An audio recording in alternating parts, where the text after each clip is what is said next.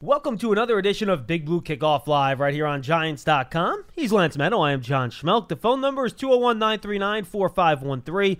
You might be wondering why Paul Dottino's not here. Well, we had to put him in a straitjacket. He was just too excited, and frankly, he was annoying the crap out of us. So, Paul's gone. He'll be back. No different than any other day, exactly. by the way. No, well, he's a little extra annoying when camp's about to get going. But there is excitement in the air, all jokes aside.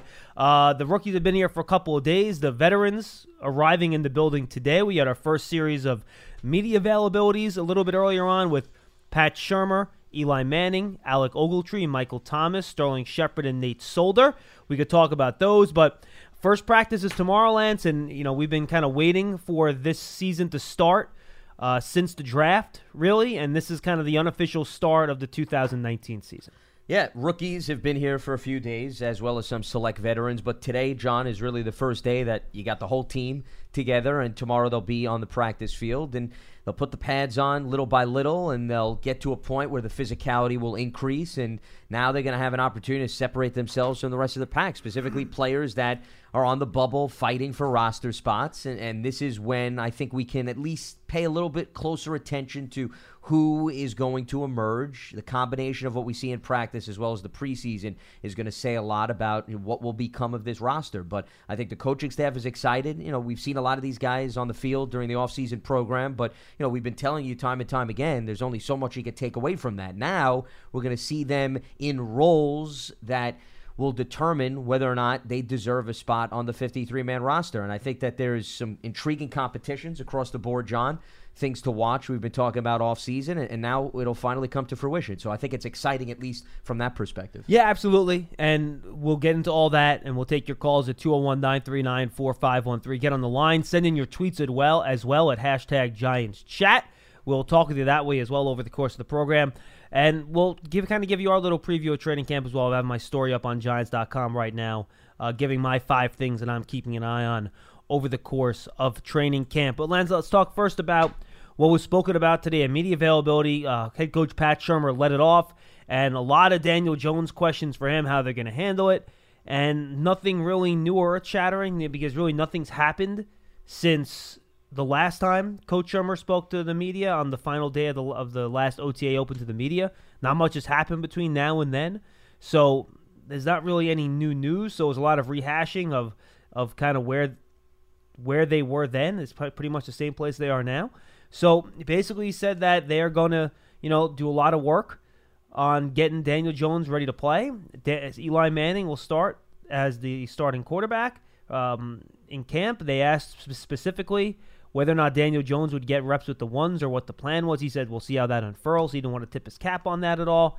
And just that he likes the group and he feels good about things coming together and the team being better than they were last year. I think 2 other things that jumped out to me, John. Darius Slayton on the injury front tweaked his hamstring a day ago, so he's going to be at least slow coming back onto the field. And also, I think what's encouraging is Nate Solder and Mike Remmers. They do not anticipate them starting on the PUP list, and both of those guys had been sidelined during the offseason program. Remmers recovering from his injury. Solder had offseason surgery, so I think that's also a positive development that they'll be immediately thrown into the mix as opposed to being spectators right from the go. Yeah, 100%. That always helps, and Pat Shurmur wouldn't tip his cap that anybody was going to start on PUP. No one jumps out at me as a potential PUP player to start camp, which would be nice. Usually you at least have one guy on camp, on PUP to start camp that you're waiting to come back. But they might not have anybody this year, and we'll see. The conditioning test gets run at 3 o'clock today, and we'll find out whether or not everybody's ready to go or not once they get through that conditioning test. And, getting back to what you said in terms of Shurmur and Slayton, it's a shame because, look, first of all, it's a hamstring, which are tricky. For wide receivers, they're trickier. Yep. For wide receivers that rely on their speed, they're trickiest. And that's Darius Slayton checks all those boxes. So we'll see how long it takes him to get back. Pat Shurmur did not indicate he thought it was very serious, but it's still a hamstring. It's still a wide receiver. It's got to be at least a week, I would think, before they let him do anything because they don't want him to re-injure it. They want to be able to get him out there and do his thing. We'll see. No timetable has been provided. That is simply me speculating. I could be wrong, but you always got to be careful, especially a rookie wide receiver who needs all the reps he can get. This certainly gives a leg up, I think, to the other guys who are competing with Slayton for that third wide receiver spot, given they stay healthy. Well, and even also from a special teams perspective too, John, because Slayton's in the mix on that end as well. So, yeah, to your point, it gives somebody an opportunity to step up. But if you're the Giants, no, you're not going to rush him back on the field. If you remember when Odell Beckham was a rookie, he wound up missing the first 4 games. And once again, I'm not bringing this up as a comparison that's going to be a similar timeline, but they have other examples of how sometimes it's worth taking it slow. I remember Trindon Holiday, the training camp that he was here. You could giggle all you want like a little schoolgirl, John, but I'm going to bring him up anyway. He had a hamstring injury, and he was sidelined the entire camp, essentially. He never got on the field. And, I know there was some excitement, at least for myself, about him maybe having an opportunity to contribute on special teams, and they ultimately parted ways with him. Why? Because he couldn't get on the field. So didn't he try to come back, and then he retweaked it again? If I remember right? You may be right. From what I remember, I don't even remember him even getting on the field, much of anything. I remember him getting on the field, tweaking the hamstring, and then essentially that was it. No, I think shut down. I think he tried to come back after the regular season started, maybe, or at the end of camp, and he got into one practice, retweaked it, and then he was done. You may be right. I will tell you this. I vaguely remember something like that. I could be wrong, though. I don't remember him getting it all into a preseason game. No, he did not. So he did not. If he tweaked it, it was maybe a practice that he came back to. You may be right. But it was very early in training camp that he had the hamstring issue, and then it just lingered and lingered and lingered. So this is not to say that Slayton's headed in that direction. The point that we're emphasizing is you don't rush hamstring injuries, especially when it comes to wide receivers, because once the hamstring goes, you're going to be extremely limited. And they feel good about Slayton and what he could bring to the table, John, because I think he brings something a little bit different than what the rest of the receiving core does. It's more of a reason why you want to expose him early on and get him out there. Going on to the other guys that spoke today, Nate Solder, not a whole lot, which is kind of his modus operandi. We'll talk. Really nice guy, really friendly. I love Nate, but he's just not a guy that's going to give you a lot of dynamic very few quotes. words. Talked about how they asked him why he thinks or how the offensive line can get started a little bit faster this year, and he goes, look, it starts now, and that's what training camp's about. And, they have to come out of the gates and play better right off the bat, and that's going to be based on what happens at camp. But I think, he's not going to start on PUP like you mentioned, neither will Remmers, so both starting offensive tackles will be in place. Zeitler at right guard, perhaps a new starting center if Jalapio's back in there. Him and Pulley were rotating in the spring. We'll see how that goes. So those are the things that I'm kind of keeping an eye on the offensive line, and I think it's a group that can be a lot better this year, assuming that they have health on their side. Well, that's the key, I think, for every single team. We talk about this every year. You can never predict the injury bug, John. And if things hold up for the Giants, that certainly is going to put them in much better position than most teams in the NFL. The teams that survive and get through the season are not necessarily always the best-looking teams on paper, but it's the teams that can overcome the generic hurdles that you see over the course of a year. And injuries is a hurdle that everybody has to deal with at some point. So the question is, can you absorb the injury and overcome it, meaning you have somebody on the depth chart, or are you noticeable on your depth chart that there's such a drop-off that you just can't survive? The Eagles, I think, if you go back and look at their Super Bowl run, they were hit with injuries across the board. At just about every key integral position, whether it be left tackle, running back, kicker, quarterback. And why did they manage to get into the playoffs and ride that all the way to the Super Bowl? Well, they did a good job absorbing those injuries. And most of the teams that have gone on to Super Bowl runs have been able to do a good job in that department. And I think the Giants right now are trying to set themselves up, John, especially with the training camp battles as we look forward to it, that they feel good about the fourth and the fifth individuals behind the main starters, especially the offensive line that you were just talking about. Because, case in point, if Chad Wheeler does not hold off Mike Remmers and Wheeler makes the team, well, now you have a starter from last season, John, as a potential backup if he can solidify a spot on the 53.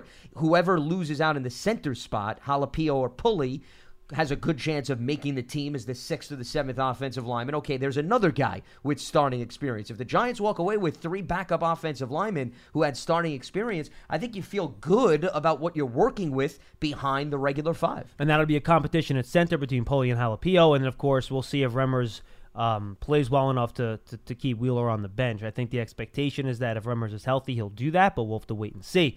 The other guys that spoke today, let's stay on offense. Sterling Shepard, they tried to get him to talk about his expectations from a personal standpoint in terms of numbers and stats. He kept referencing back, guys, look, I just wanted the team to play better and win games. He still thinks this team has enough playmakers to be a dynamic offense.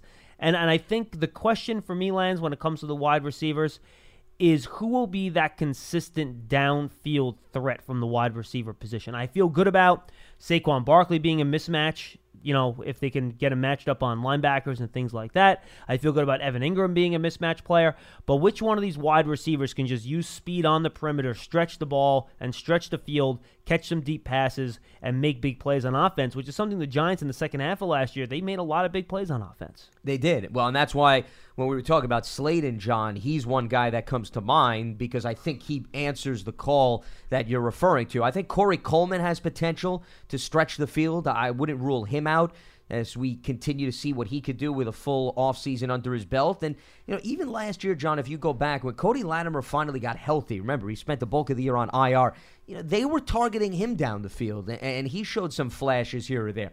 Are they the same blistering type of speed that Slayton brings to the table? I don't know if I would go that far, but I think there's potential there to at least tap into it during the course of training camp and in the preseason games. But you're right. If there's anything right now that doesn't jump out at you is who's that vertical threat that can really stretch the defense. And I think that there's opportunities across the board. I'd even throw in Russell Shepard there, too. If you remember, the Odell Beckham touchdown, one of the two he threw. He threw the first one to Barkley against Carolina. The second one against the Bears was to Russell Shepard.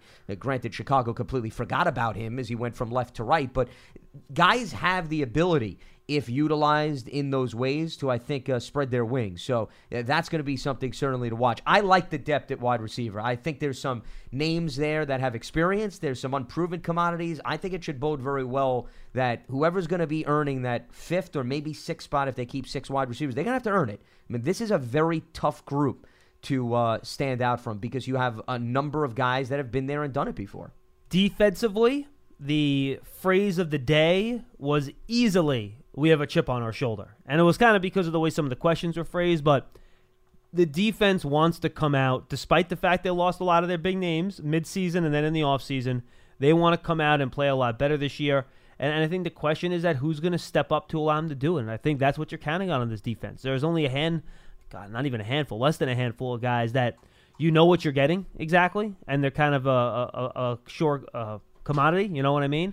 Everyone else, you're hoping for improvement, you're hoping for guys to get better, and that's kind of where you're at when it comes to the defense. Who's going to step up? What cornerbacks, especially the young guys, are going to get better, going to play good football? What pass rusher is going to step up? Will it be Marcus Golden regaining his 2016 form? Will it be Lorenzo Carter breaking out in year 2? Will it be O'Shane Zimenez, who in his rookie year plays well as their third-round pick? So those are the questions that I think you ask yourselves looking at this defense, and I think they're confident.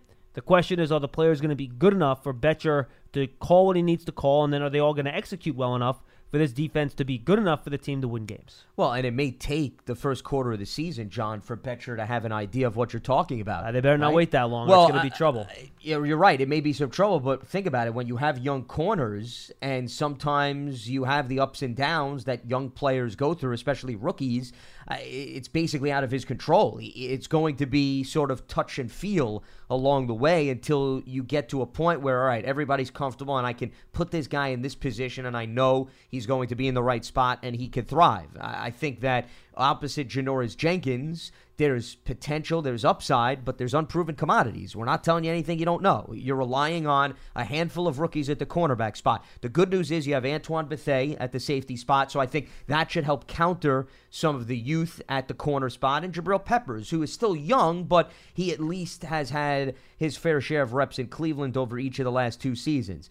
I've said this time and time again over the entire offseason. I still think the pass rush and the ability to get after the quarterback, not necessarily the sack totals, John, is going to make or break this defense. I get it. Quarterbacks get rid of the football very quickly. I know we talked about that in great length with Sal Paolantonio. That was one of his emphasis as to why maybe the Giants shouldn't be concerned about not having a lot of proven commodities in the pass rushing department. But you have to be able to get after the quarterback. It's no coincidence. The Kansas City Chiefs, John, as rough as their defense was last season, they were number 1 in sacks with the Steelers. And that was a big reason why they overcame their issues in the secondary, because when they needed to close the door in games, they got after the quarterback, they brought him down, or they at least created a takeaway. So that's a nice security blanket. Time is going to tell whether or not the Giants are going to have reliable options, I think, in that department.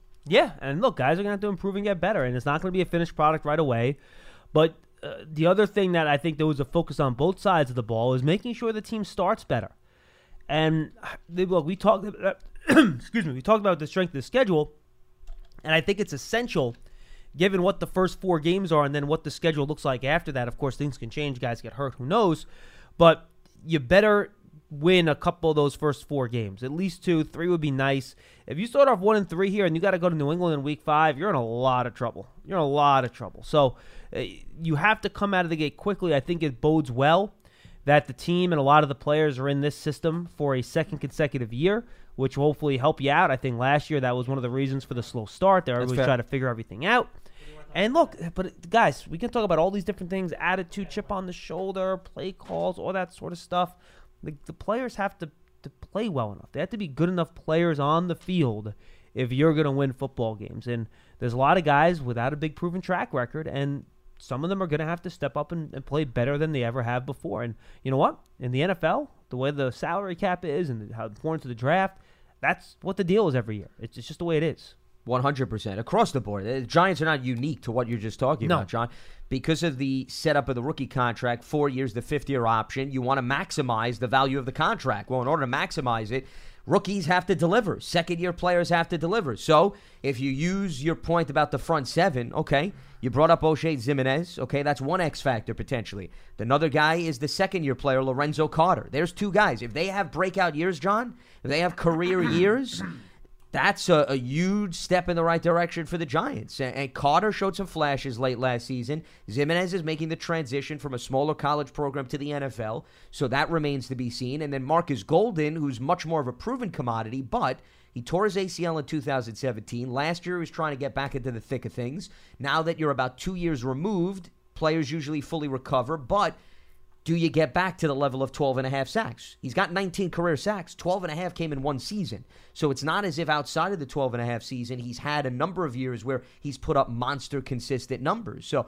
there's a lot of questions, I think, across the board in that department. But, yeah, you're right. If guys really come to play and they put up productive numbers week in and week out, who's to say that the Giants need one 15 to 20 sack guy? No, you could do it in piecemeal. It could be a group effort. I just think it's a tall task and a tall order to ask for, and that remains to be seen. But I think also adds some intrigue to this defensive unit.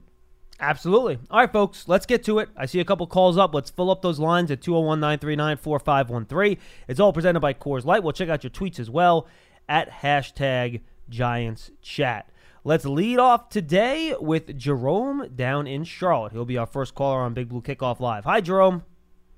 Hey, guys, I love the show. Listen every day, even some of the reruns. I play it again during the weekend. Thank you, sir. We appreciate that.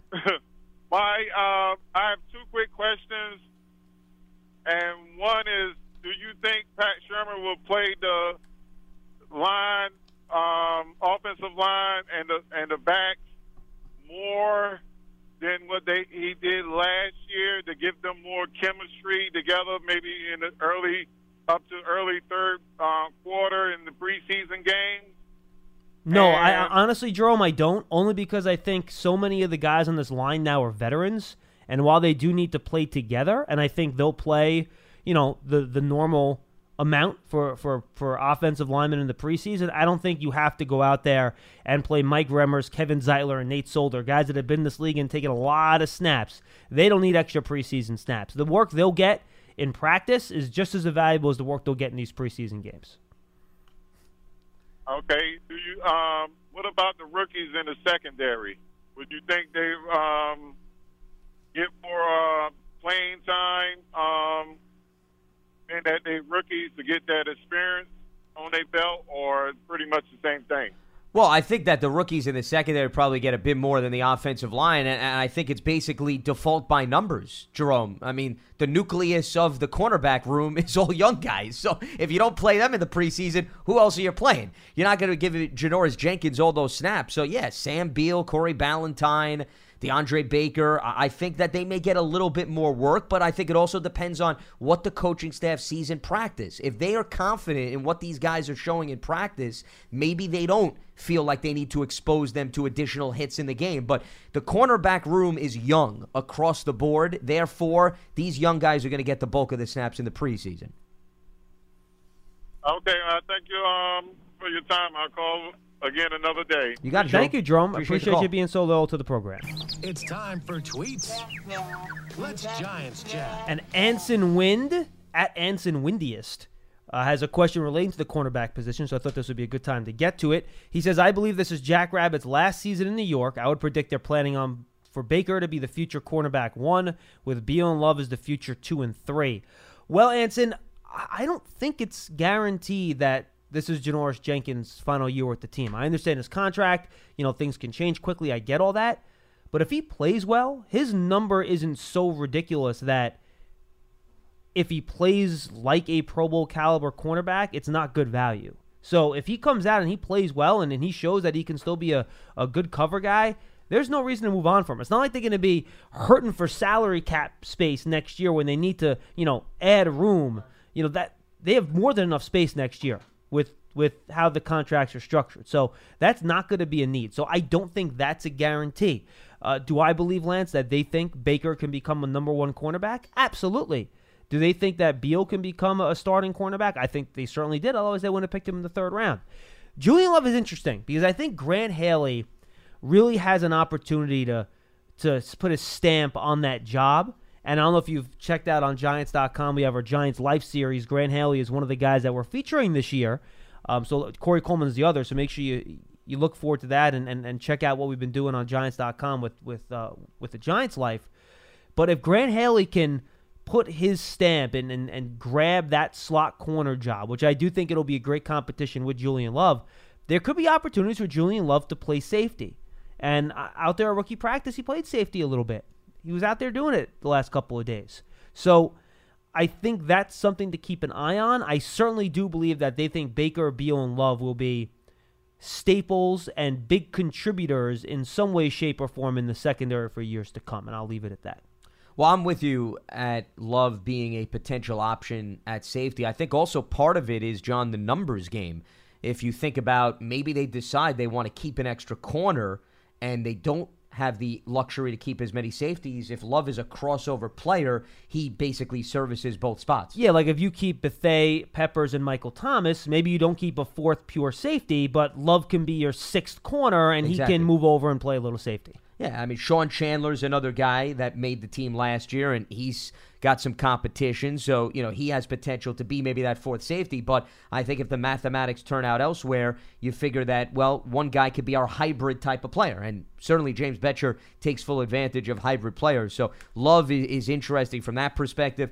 I'm with you. I think Grant Haley has become the overlooked corner for some wild reason. And I think part of it is undrafted free agent out of Penn State. Well, I get it. No, and I get it. The hype is surrounding the young players who were taken higher in the draft. But let's not forget, Haley has much more experience in this defense, though, John, whether he was undrafted or not, compared to all the rookies coming in. Because Haley played in the system last year. Haley thrived in the second half of the season. He did well. He earned the coach's respect. So he's coming in, to me, he's in the driver's seat. It's the job of the rookies to take the job away from him. All right, Lance, we have another caller. I got a bad feeling Lovely. about this. Hallelujah. Losing his A little too early to my liking, but what else is new? Right in the hat. Enough jokes. I am happy. You're a madman. I played that just for Lance, Charlie. You're welcome. I knew you did. Wasted 30 Sorry, seconds of Lance. programming. No, don't apologize to me. 16 seconds. If anything, I'm not blaming you for this. I'm blaming my co-partner here. What's a co-partner, by the way? Is that just a made-up word? What the hell is a co-partner? Well, you don't deserve the respect of the proper label, so therefore it's a conglomeration of two. Okay. I hope you're happy. I made it up just for you. Lance-lish, right? It's not even English. Lance-lish. Indeed. What's up, Hey, Charlie? why is Wesley on pulp? They didn't give him a reason. Is he missed illness number 3 or what? He was a guy that was banged up a little bit in the spring. I don't have the specific injury for you, Charlie. Has that been officially announced that he's on PUP? I don't think so, right? Or am I wrong about that? Oh, I saw it yesterday when the rookies came in. They said he was on pulp. Oh, that's right. No, you're right. You're right. They They did. The Giants. No, you're right. They did. You're right about that. Yeah.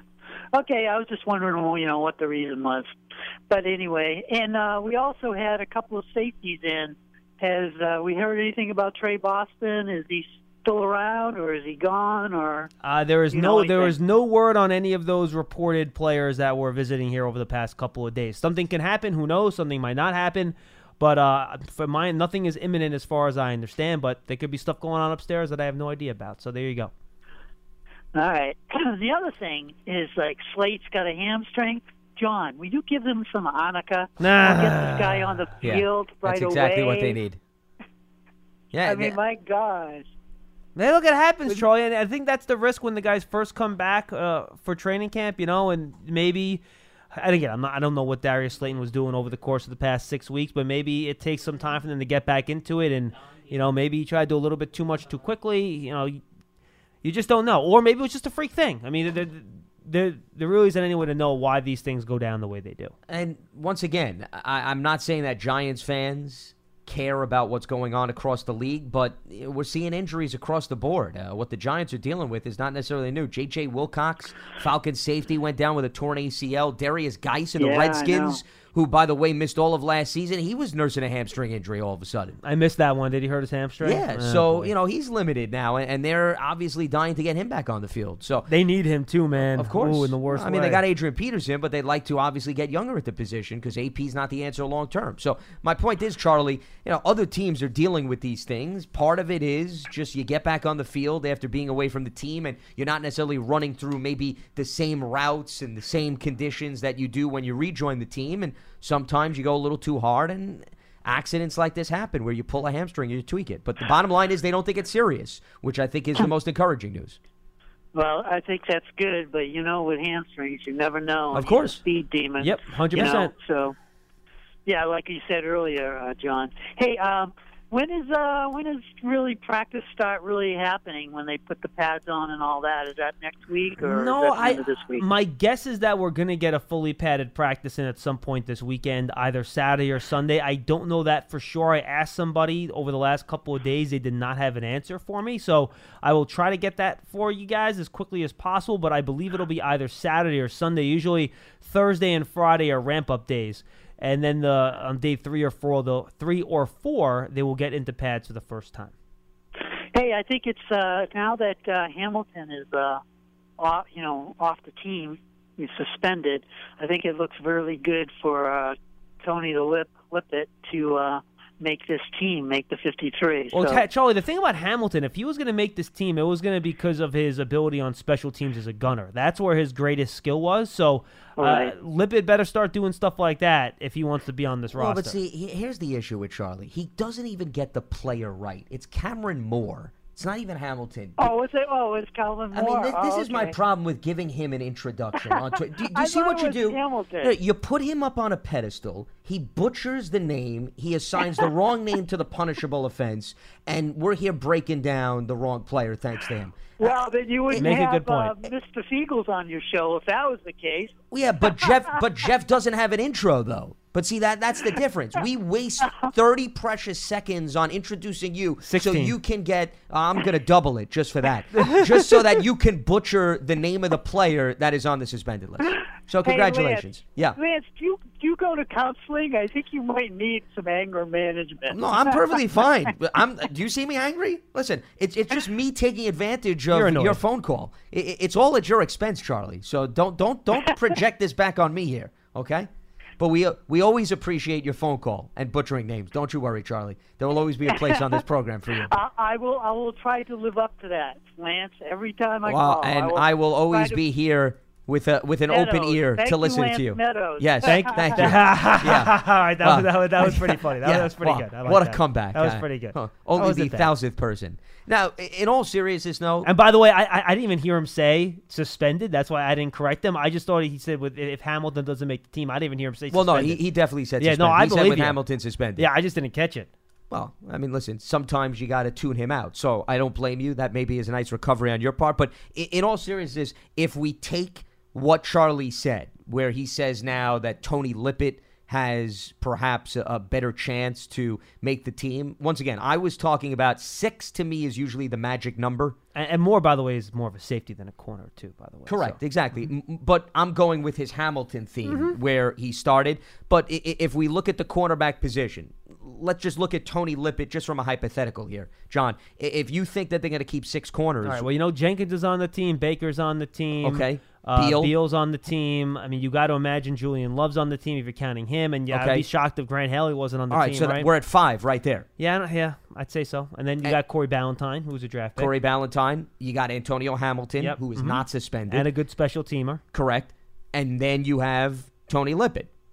So it's going to be tough. It's not just one player that you're trying to remove from the equation. I think Lippett's got to outplay a few. And Lippett also, by the way, has to prove that he can hold up. He's dealt with some injuries. Tore Achilles a couple years ago. He's got familiarity because he was, on the Miami Dolphins, and there were a few players that knew him when he was brought in. But now it's certainly show-me time for him with respect to that. And, the Cameron Moore situation when it comes to the safety position. John, you and I were talking about Julian Love, his versatility. If he could play both, that makes it tough for perhaps even a guy like Sean Chandler's chances of making the team. So it's going to be a numbers crunch, I think, from both perspectives, at corner and safety. 201-939-4513. Get on the lines, folks. We do have some open lines if you want to talk some Giants football. Don is in Texas. He's up next. Hey, Don.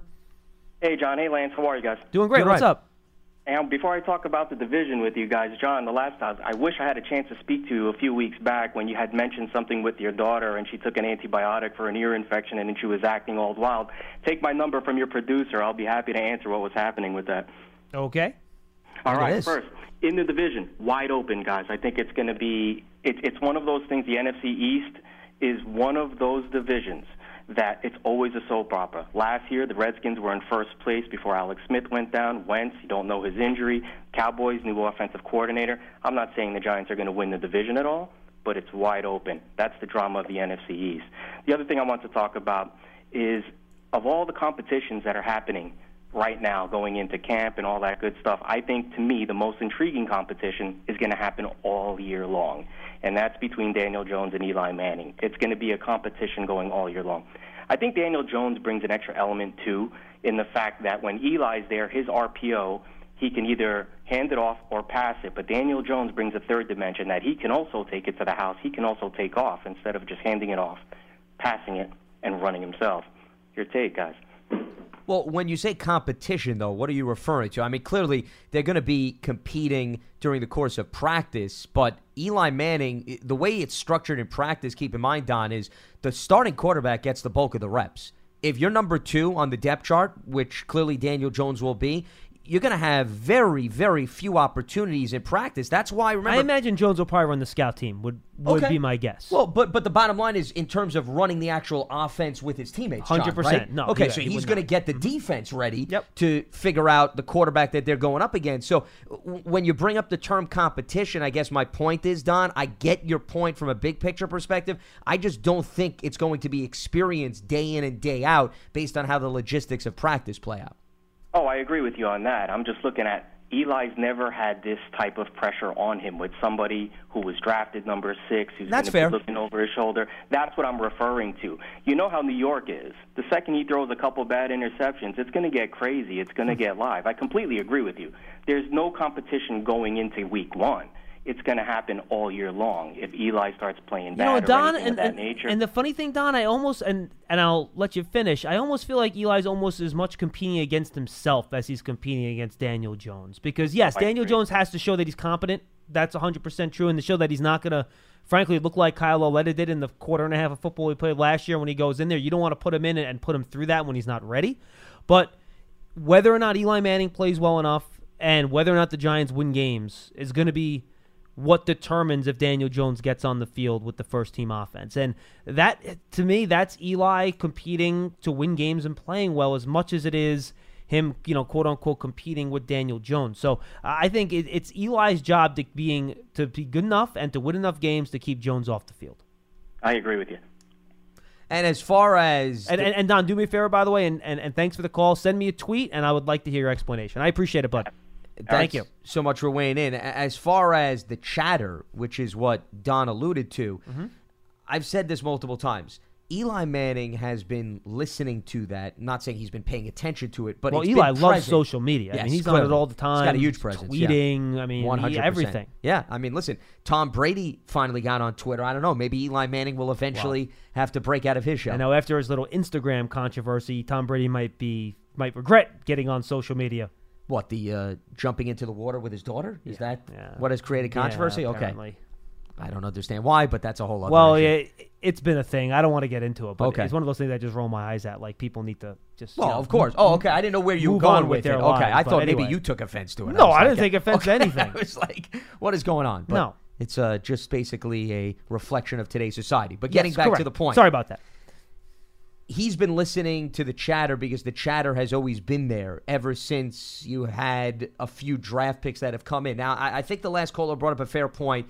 It's one thing to bring in Ryan Nassib. It's one thing to bring in Kyle Ouellette. It's another thing to bring in Daniel Jones. I'll give you that. But I don't think the conversation is going to change because every time Eli Manning and this offense has struggled over the last few years, there's always been the whispers.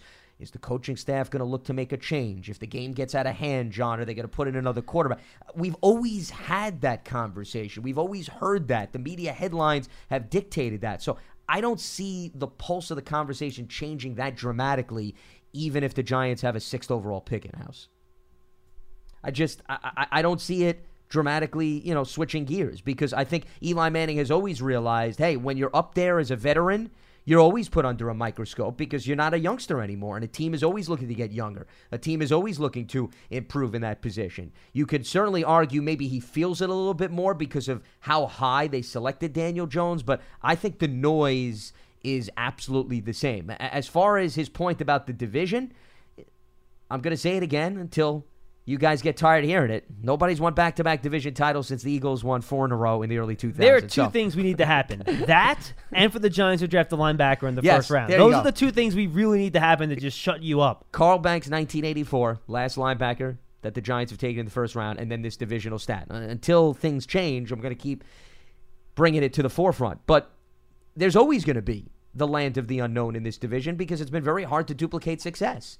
Now, I think we've had these conversations with various hosts on Big Blue Kickoff Live. The Eagles and the Cowboys, to me, are bringing back the nucleus of their rosters, John, and they made the playoffs last year. I think if you want to play the paper game, it's understandable that those two teams should be in the driver's seat. But the Giants and the Redskins, even though they didn't make the playoffs, does not mean that turnarounds or competitiveness is not capable this season. I think, Washington was in the driver's seat leading up to the midway point last season, and then unfortunately decimated by injuries. And I know the caller referenced Alex Smith. Alex Smith's injury does not tell the whole story. They also Offensive lost line injuries. It was numerous injuries. So Alex Smith was a key piece, not the only piece. And the Giants, new coaching staff, a lot of new personnel, a lot of change across the board. So can they make strides in year number 2? Can the Redskins provide some stability at the offensive line as well as whoever plays quarterback for them? I think that's going to determine how competitive Washington can be. But I will say this, Washington's defense is legit.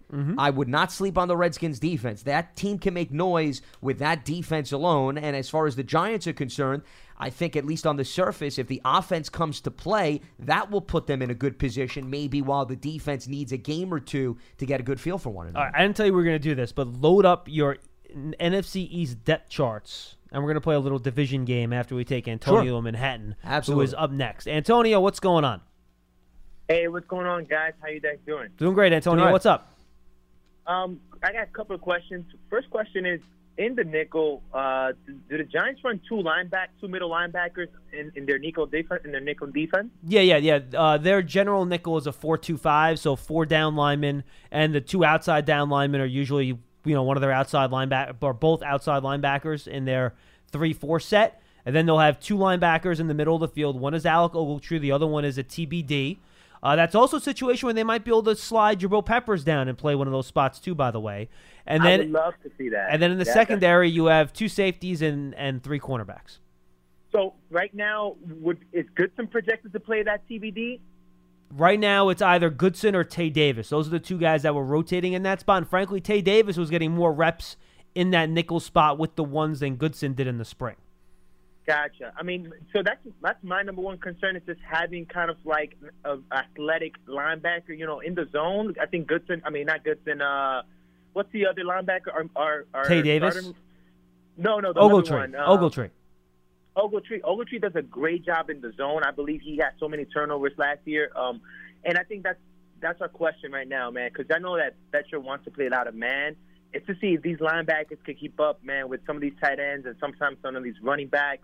Because, it's not going to be always – sometimes our strong safety is going to have to take care of the running back, and then our linebacker is going to have to take care of the tight end, and we got to see what they do. And then my thing is, I'm not too worried about sacks. I'm more worried about takeaways. I want to see the Giants just kind of step up their takeaways.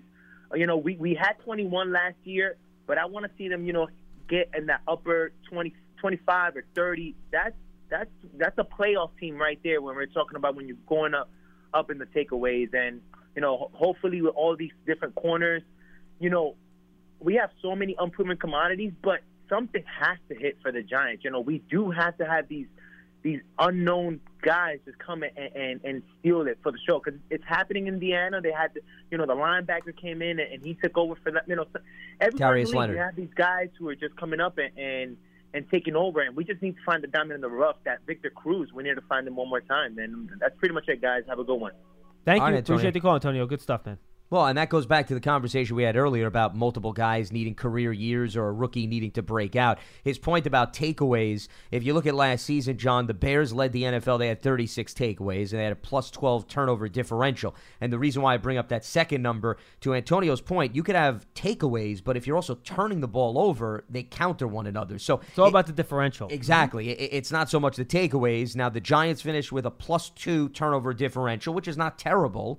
It wasn't necessarily on the high side of the league. Sort by that. I want to see where they ranked in terms of ratio. I believe they were probably around 12 or 13. They finished tied for 13th. 13th, yeah, okay. Mm-hmm. With the Indianapolis Colts, who did make the playoffs with that last week win over the Tennessee Titans. Well, you want to talk about how important it is? Why don't you go through the teams on the top of that list, and we'll talk about which ones made the playoffs and which ones didn't. In terms of turnover differential, you're referring to? All right, well, Seattle was in. Yep. Houston was in.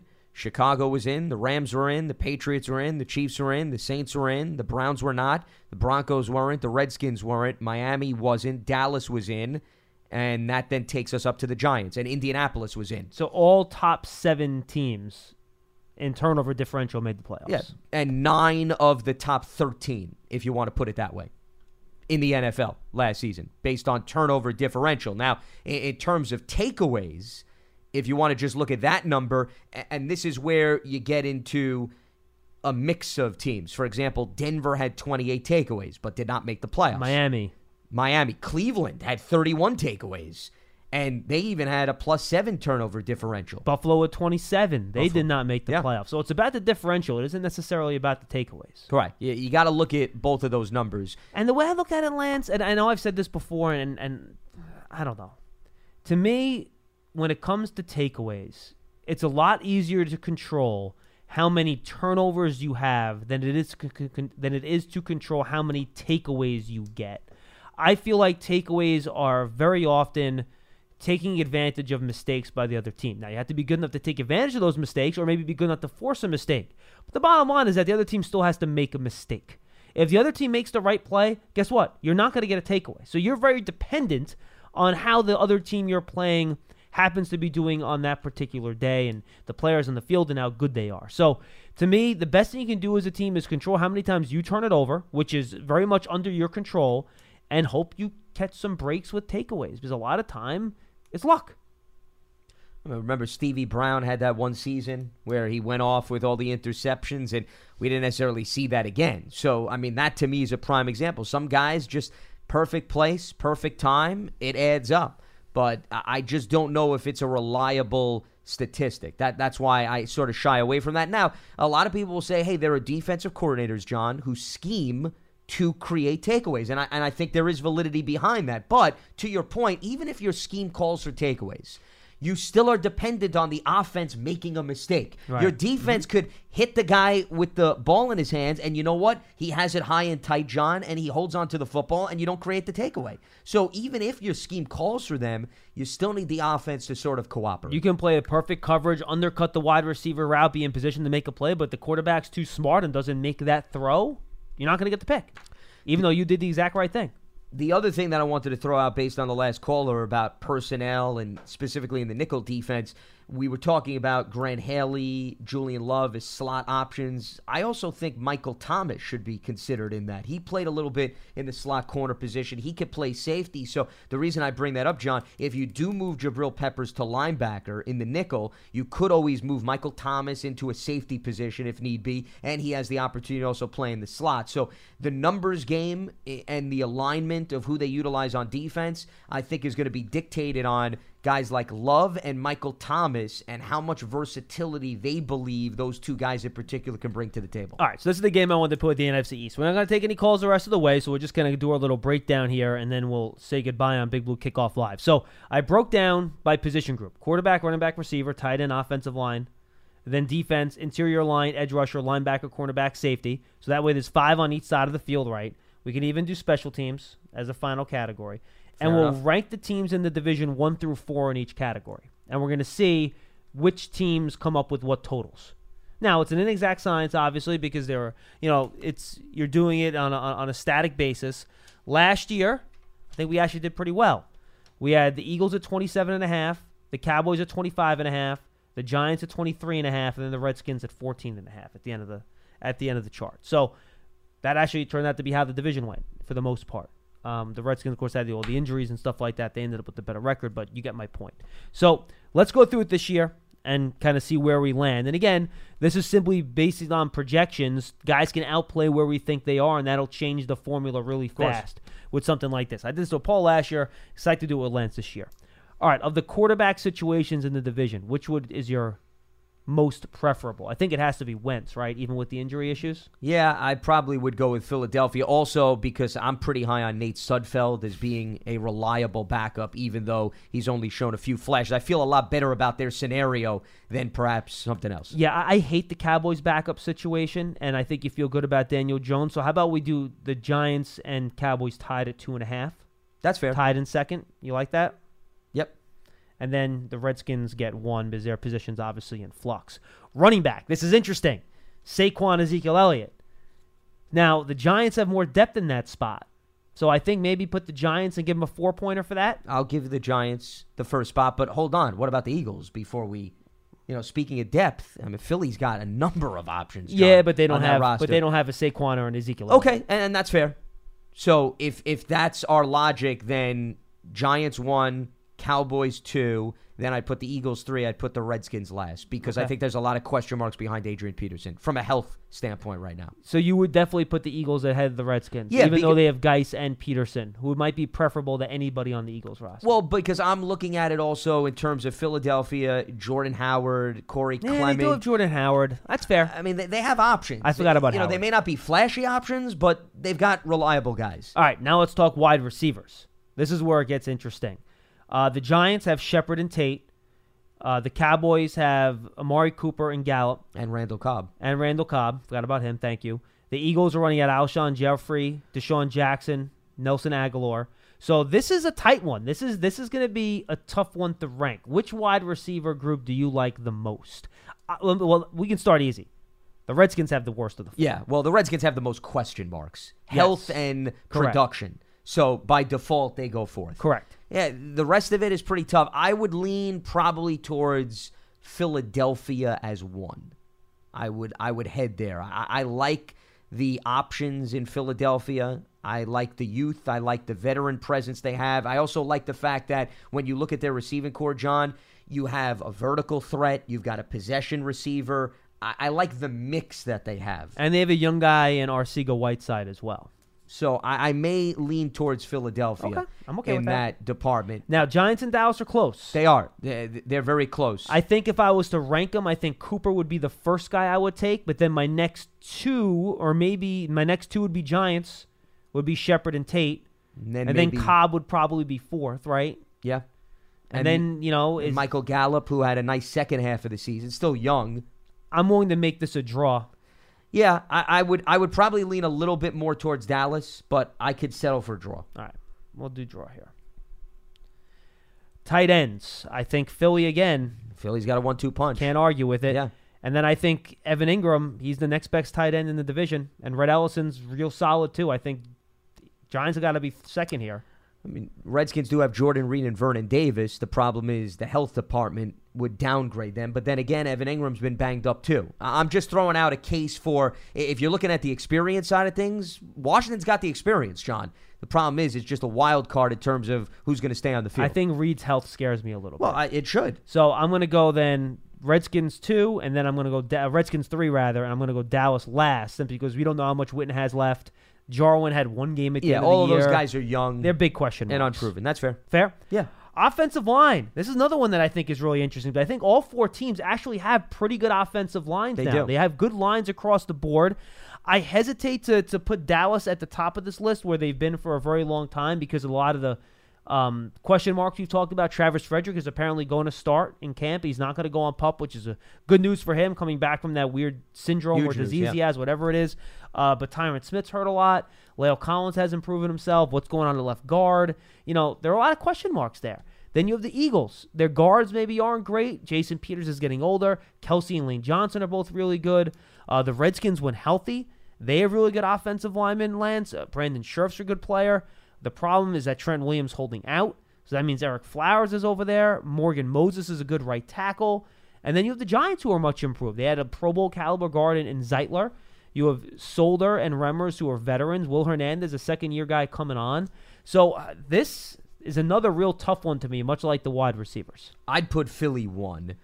The reason I also put Philly 1 is when you draft a guy in the first round and he may not even play. Dillard's a good point. I think you're in a very good position, John, from a depth perspective. I don't think anybody else. I don't think Dallas has that 6th, 7th offensive lineman that they feel good right now, even though they did draft and they addressed the position over the last few seasons. You know, that both Connors are relatively young still. So I'd still give Philadelphia the edge. And then I'd probably go in the direction of Dallas 2. Dallas 2. Yeah, because, agree. see, here's the thing. Despite the fact that Dallas may have some questions, they've done it longer than the Giants. Okay? So you go with Dallas, and then it becomes interesting. If because Trent Williams wasn't holding out, I could see going Washington. But with him not being there and Eric Flowers playing left tackle, sorry.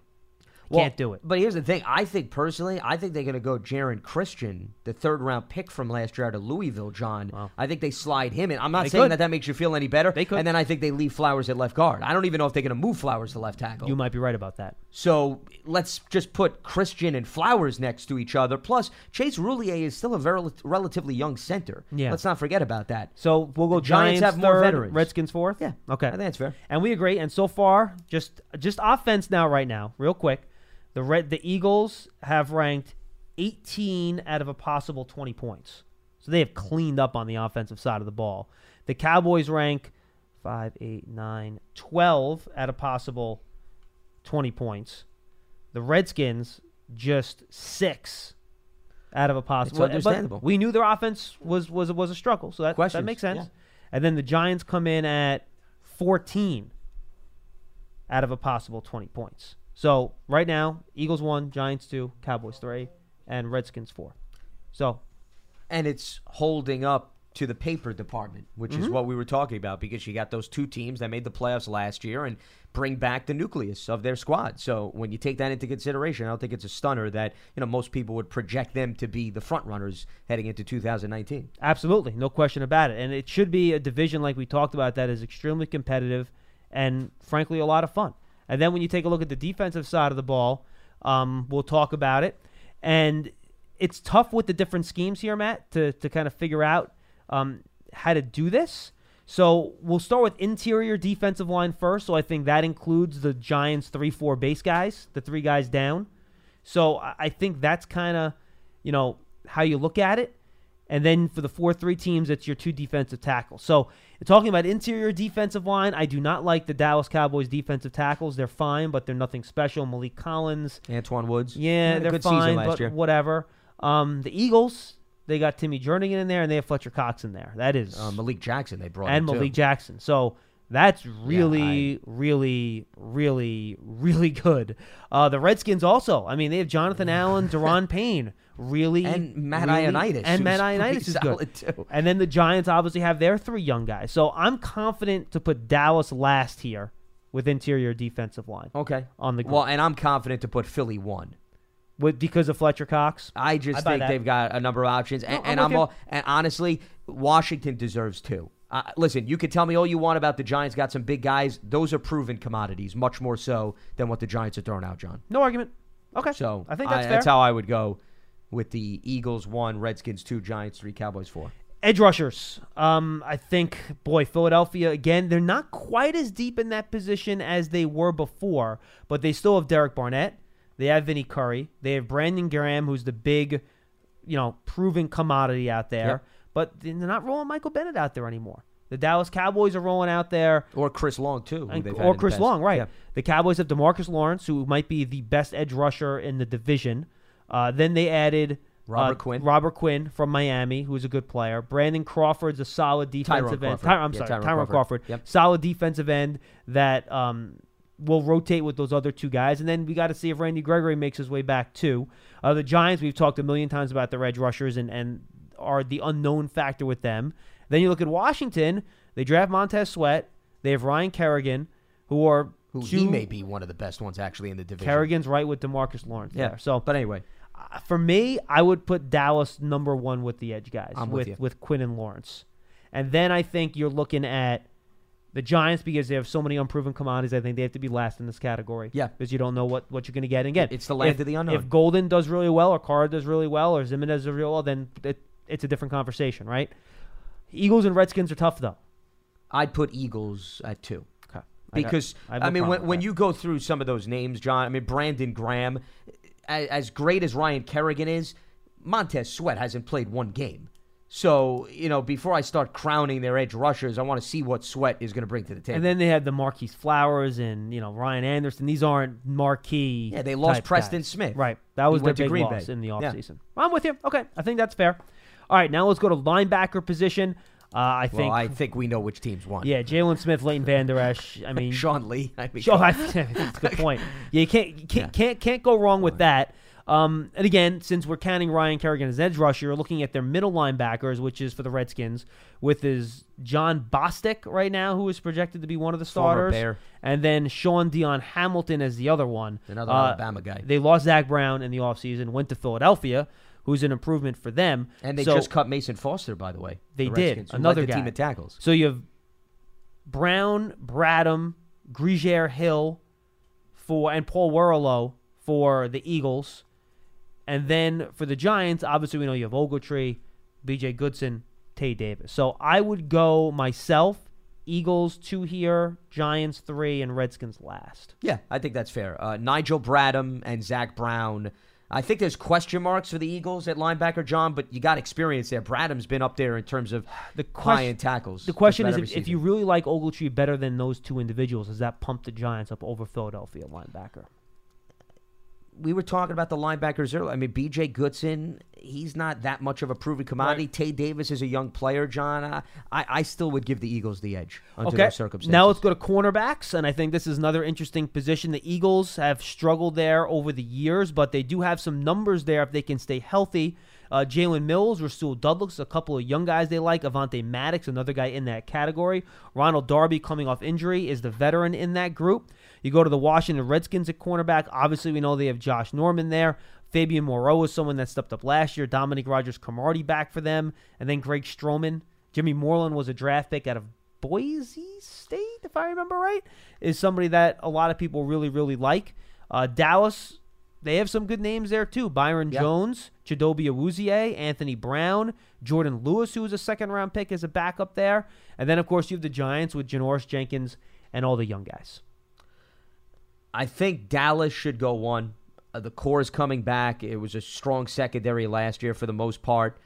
Philadelphia, the injuries is a concern because you got so many guys returning from injuries. But once again, if we're going based on the proven personnel department combined with productivity, how do you put the Giants ahead of any of these teams, John? Because the Giants, as I just mentioned, are relying on a lot of youth. Although we're considering safeties, correct? In this? No, safeties is in this category. Okay, so we're just considering corners? Yep. Yeah, so that's more of a reason. The Giants have the most unproven commodities. So I don't understand how we could put them even ahead of a team like the Redskins, who, at least you're throwing out Josh Norman. You got Greg Stroman. See, I feel better about the Redskins than I do the Eagles. Because, at least you have Norman there. And he always plays. He's never hurt. Darby is not a terrible Yeah, but he was option. banged up a lot. He was banged up, and I get that. This is very close because all three of these teams behind Dallas, I could point to. I'm worried about this. I'm worried about that. If you want to give Janoris Jenkins, by the way, an edge over, I think Jenkins is the best player out of all. Okay, of them. so then if that's the case, so how about we split the baby? What if we just give them all twos? And then even across the board? We can do that. I mean, I can live with that. I still, once again, despite the injuries, I'd put the Eagles ahead of the Redskins and the Giants. Okay. But I can live with an even 2 across the board if you figure that that's a fair way to split. Let's go 2 across the board. Safeties. This is where I think the Giants might be near the top of the list here with Jabril Peppers and Antoine Bethea. I think it's a very strong group. The Redskins are rolling out Landon Collins and then DeShazer Everett, who knows what he's going to give you. The Cowboys, Xavier Woods and Jeff Heath, not big names there. The Eagles, they have Malcolm Jenkins and Rodney McLeod, which are two guys, if they're really healthy, nice combo. I mean, I think you're looking at them and the Giants here in terms of 1 and 2 in this group. It's close, given the fact that Jabril Peppers is new to the defense and those two guys are returning. And Malcolm Jenkins has held up. He's been much more durable. He's a really good player. Than Rodney McLeod. I would put Eagles 1. I put Giants 2. I think Antoine Bethea is a very nice addition and a great deal of veteran experience. And then it becomes a matter of Cowboys versus Redskins. I'd probably lean, despite the fact that they added Landon Collins, I'd lean towards Dallas as 3 and Washington 4. That's where I would go with that, because I know Jeff Heath is not a big name, John, but I mean, Jeff Heath's been there. Yeah, but Landon Collins is by far the best player of those two groups. But the question is, does Everett's presence sort of bring Washington down a little bit more, whereas Dallas stays... Dallas may not have the best player, but Dallas has enough balance between both of those guys. I guess that's how I'm looking at it. Do you want to split the baby on Let's this split one? it. Let's split it like we did with the corners. All right, special teams, final category, and then we'll total, and then we'll say goodbye. I know Matt's got to get there and get some work done. We're nearly done here. Giants, 2 excellent players in kicker last year in Rosas. Yeah. Pro Bowl year. Yeah, absolutely. You go to the Cowboys. Questions at kicker with Marr, Chris Jones, the punter. The Eagles, obviously, Josh Elliott. Jake Elliott. We saw what he did last year with the long field goal against the Giants. They're rolling out there Cameron Johnston, a punter. And then you have the Redskins, who have Tressway, who's been there for a while as their punter, and Dustin Hopkins as their place kicker. You love talking about special teams. So I will yield to you here. Yield to me? Wow. I think Rosas might be the best field goal kicker of the group. I think Rosas is the best field goal kicker, especially with the season that he's coming off of. And I think the Giants have probably more options in the return game than that's maybe everybody else. I don't think it's crazy to put the Giants 1. Okay, I'm with you. Department. I'm with you on that. I think that's fair. In terms of number 2, I would probably lean towards... Philly. And the reason why I would lean towards Philly is because of Deshaun Jackson's return and what he brings to the table, though Washington has a lot of experience in terms of the punting department. If you wanted to go even Washington-Philly, I could live with that, and putting Dallas last in that department. I think that may be the best way to sum up the special teams. Okay, so in terms of the outlook. So defense, we came out with 5, 7, 10, 14 for the Giants. For the Redskins, with 5, 6, 10, 12 for the Redskins. Eagles came out again, 18.5. Shows you how talented that roster is. Nuclei's coming back. Absolutely. Cowboys came out at 15.5, second on defense. So you come out, and it comes out the order you think it'd come out of, talking before the season started. So that's how it goes, and we'll see what happens. A great way to start training camp, folks. Absolutely. Let's wrap up the program. We appreciate you being with us. Again, just a reminder, we're back at 1 o'clock over the course of the rest of training camp, special time for Big Blue Kickoff Live. And a reminder, too, that tomorrow on MSG starting at 10 a.m., we're having our hits on the hour as we get ready for the first Giants training camp practice, and then the live show on MSG at 4:30. Make sure you check it out on MSG Networks. For Lance Meadow, I'm John Schmelk. We'll see you next time, everybody. Have a good one. Have a good one.